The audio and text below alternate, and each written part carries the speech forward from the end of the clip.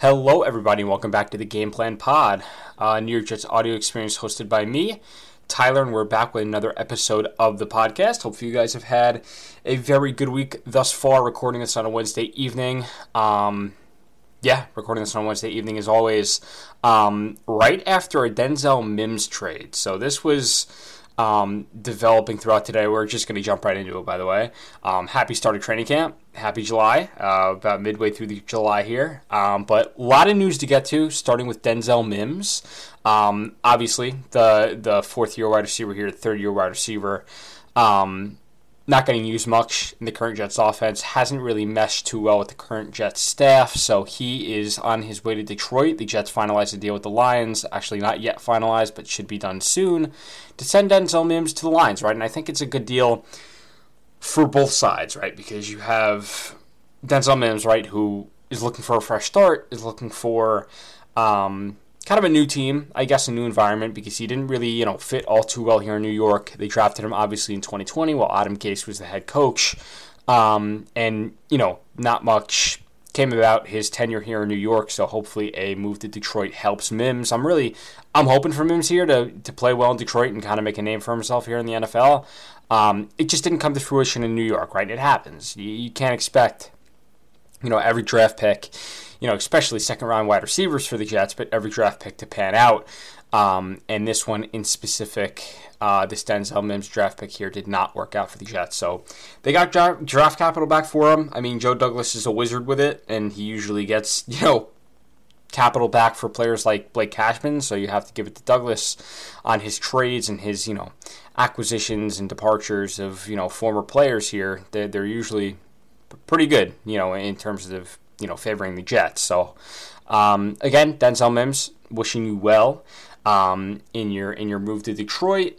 I really just wanted to touch on that first because that news kind of just dropped 30 minutes ago. I'm recording this at around 10 o'clock at night on Wednesday. So, kind of an emergency pod here for the Denzel Mims trade, but in total, all hoping for Mims to succeed in Detroit and wishing him well over there. So moving on from the Denzel Mims trade here, the wide receiver room obviously not looking too different. Corey Davis, does this impact his tenure on the Jets? Does that impact him staying or leaving? I don't think so. I think Corey Davis is going to have a role with this team, and I think Robert Saleh made that pretty clear earlier in the offseason. Davis is going to be here, and he's going to play, snaps, right? I mean, the wide receiver room as it stands now, Garrett Wilson, Allen Lazard, Mecole Hardman, Randall Cobb, Corey Davis, right? You have a group of guys who have, very capable. This is still a very good wide receiver group. Losing Mims doesn't, devalue or take anything away from this group. I think, they're still a very good, 1, 2, 3, 4, 5 punch in terms of, Rodgers' arsenal and what he has to work with this offseason or this season as well. So hopefully we get more of the good juices flowing now that we got a few items out of the way today on the first day of camp, right?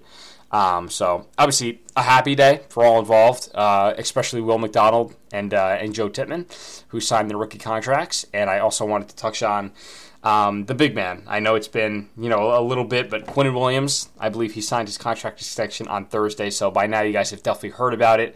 But Quinnen Williams, that 4-year, $96 million guaranteed, I think $66 million in that deal, so good for Q, right? He's staying. A lot of news to get to, but Q, obviously this happened last week, so I'm a little late on it. I believe I recorded on Wednesday of last week, and he signed on Thursday. So here we are, but Quinnen Williams is officially, a New York Jet to stay, right, for the next at least 5 years. So Q is staying in the Big Apple, which is awesome. Posted a bunch and, pulled a lot of the content off of that, so you guys can head over to my Instagram at New York Jets Game Plan and view some of those posts on there. It's good vibes around the team. You feel it, I feel, around the New York Jets and around the team in general. And I feel like, with this new quarterback in Aaron Rodgers, Nathaniel Hackett, some of the new pieces that they added over the offseason, you definitely feel it, and it's a good feeling, definitely over the last couple of years that we've had, there were good vibes. You felt, excited for the season, but this season just feels different. I feel like we do say that every off season, but the season upcoming, this one specifically in 2023, definitely feels a little different. So hoping we can carry those vibes into preseason, into regular season, knocking on wood for no injuries or anything like that, trying to stay relatively healthy here throughout camp, and all things considered, hopefully they can do so. So with that said, touched on Mims, touched on the Q Williams deal. As I mentioned, Will McDonald and Joe Tippmann are the last two to sign their rookie contract, so all the draft picks are at Florham Park today. We're at Florham Park today. We'll be back tomorrow for the first practice of training camp. And of course, Michael Clemens coming in with the big bat and shirt off. You got to love Clemens, right? I believe the Hard Knocks cameras are on site as well, so I believe they were, filming away at that, I'm sure. Just a bunch of things and a bunch of, minor, major items, in Jets land over the past couple of weeks.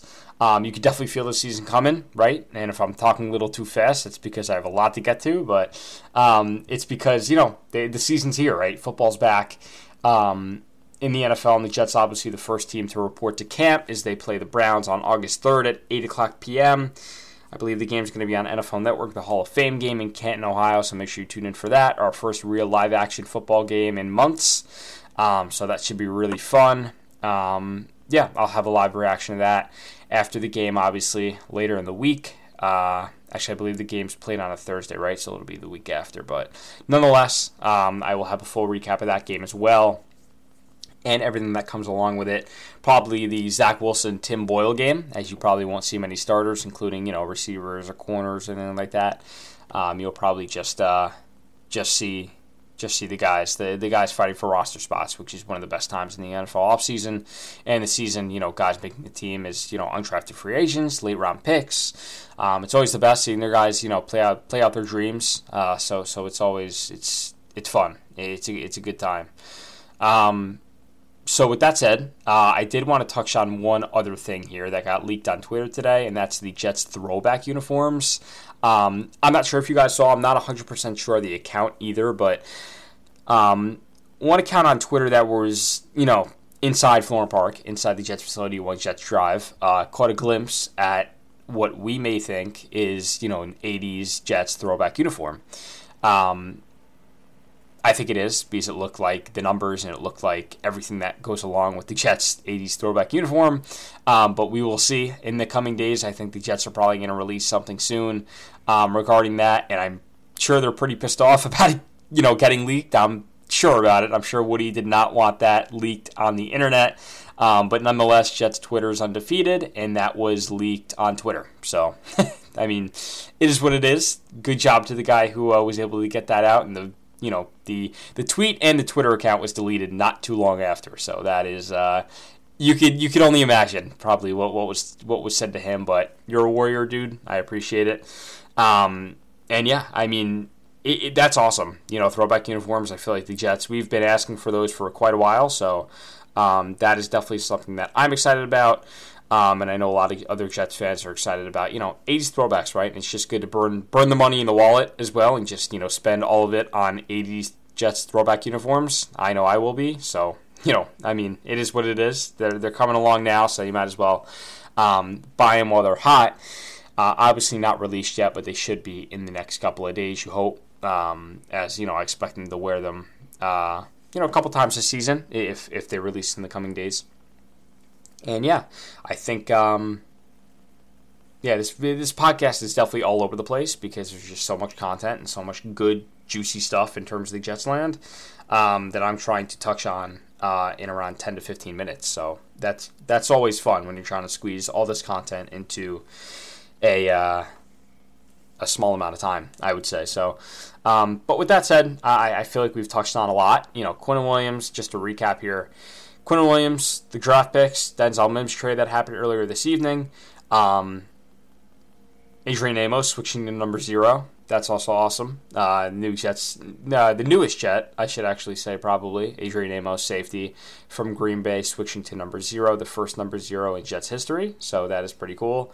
And also, I feel like that should be pretty cool for Amos and the Jets fans to watch a number 0 running around in the defensive back end. So that's always cool. The pup list as well. Tom Pelissero from NFL Network says that the Jets place running back Breece Hall, wide receiver Randall Cobb, tight end C.J. Uzomah, defensive back Jarek Bernard-Converse on the pup list to open training camp. They can obviously be activated at any time, and they will be. Breece Hall expected. I wouldn't say, wasn't expected, so I would expect him to start training camp on the pup list, for a few practices. You can't practice, but you can do everything else, meetings, recovery, training, everything but actually, practicing on the field in training camp. But I expect him to be active, in the coming weeks as, I think there are reports out there that say Breece is still expected to be ready for week 1. So this is one of those instances where, you expect it. You expect him to get off the pup list soon and start working again. C.J. Uzomah, he suffered that injury at the end of minicamp. I think it was described to us as a groin. So I believe he may be starting on the pup list just for that, just to be a little precautious, but I think that should be okay as well. Randall Cobb, a little unknown, and Jarek Bernard-Converse as of right now is a little unknown. So 4 players on the pup list. Notably off the pup list is, Mekhi Becton and Dwayne Brown, both tackles who will be fighting for that left tackle spot. Rich Cimini tweeted today that he expects Becton to fight for left tackle, not right tackle. So right tackle would be up to Max Mitchell, basically fighting for that spot. And it's going to be interesting, right? That's one of the main marquee training camp battles, right? Is the tackle spot, specifically left tackle, and you have a guy like Mekhi Becton, and which I'm more into this is the weeks progress here into training camp. But Mekhi Becton, Dwayne Brown, obviously the grizzled vet, and you have Mekhi Becton here who's trying to prove himself again, right? And I feel like he's coming back healthy. He's coming back in really great shape. Can he try to push Dwayne Brown a bit, who's probably the, presumptive starter as of right now at left tackle? I wouldn't pencil in Mekhi Becton as of right now. I think Dwayne Brown is, penciled in pretty good left tackle as of right now, and Becton is surely going to have to earn it in training camp, which is good. I think nothing should be, given. Everything should be earned, as Robert Saleh likes to use that mantra a lot. So I agree with it, and I think Becton will do just fine in training camp if he could stay healthy, and it'll be a good and healthy battle at that left tackle spot for the weeks to come here in the preseason. And heading up to that 9-11 game against Buffalo. So, with that said, I think I'm going to go ahead and end the podcast there. I will see you guys next week for another edition of the Game Plan Pod with a lot more content and a lot more juicy, details into hopefully Jets throwbacks. More training camp battles and more of a training camp previews. This episode was kind of all over the place with just Jets news because today was pretty wild on this Wednesday in July. But we will be back next week with more Jets and more content.